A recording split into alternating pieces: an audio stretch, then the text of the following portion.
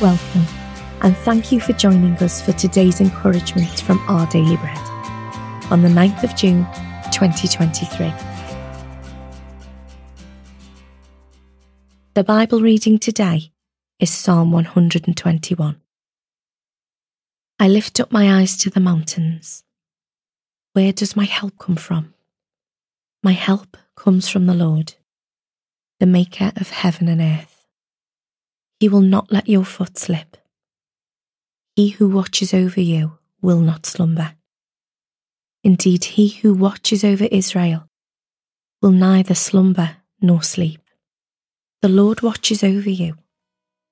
The Lord is your shade at your right hand. The sun will not harm you by day, nor the moon by night. The Lord will keep you from all harm. He will watch over your life.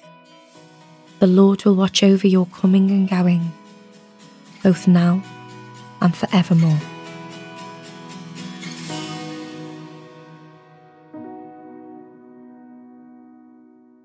Today's article, titled Our Place of Safety, was written by Monica LaRose. Retired teacher Debbie Stevens-Browder is on a mission to convince as many people as possible to plant trees. The reason? Heat. Soaring summer temperatures are causing more deaths each year. In response, she says, I'm starting with trees. The canopy of heat protection the trees provide is one significant way to protect communities. It's life or death. It's not just about beautifying the community.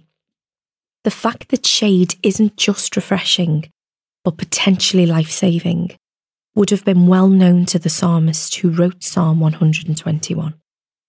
In the Middle East, the risk of sunstroke is constant.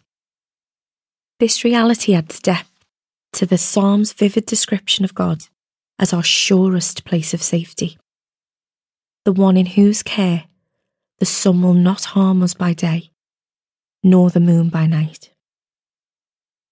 This verse can't mean that believers in Jesus are somehow immune to pain or loss in life, or that heat isn't dangerous. After all, in John's Gospel, Christ tells us, in this world, you will have trouble.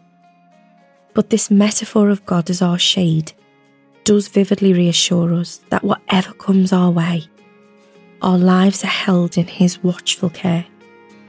There we can find rest through trusting Him, knowing that nothing can separate us from His love. Let's pray. Loving God, thank you for being my place of shade and safety. Help me to find rest and courage as I grow in trusting you. Amen. Thanks for listening today. My name's Rebecca, and today's encouragement was provided by Our Daily Bread Ministries.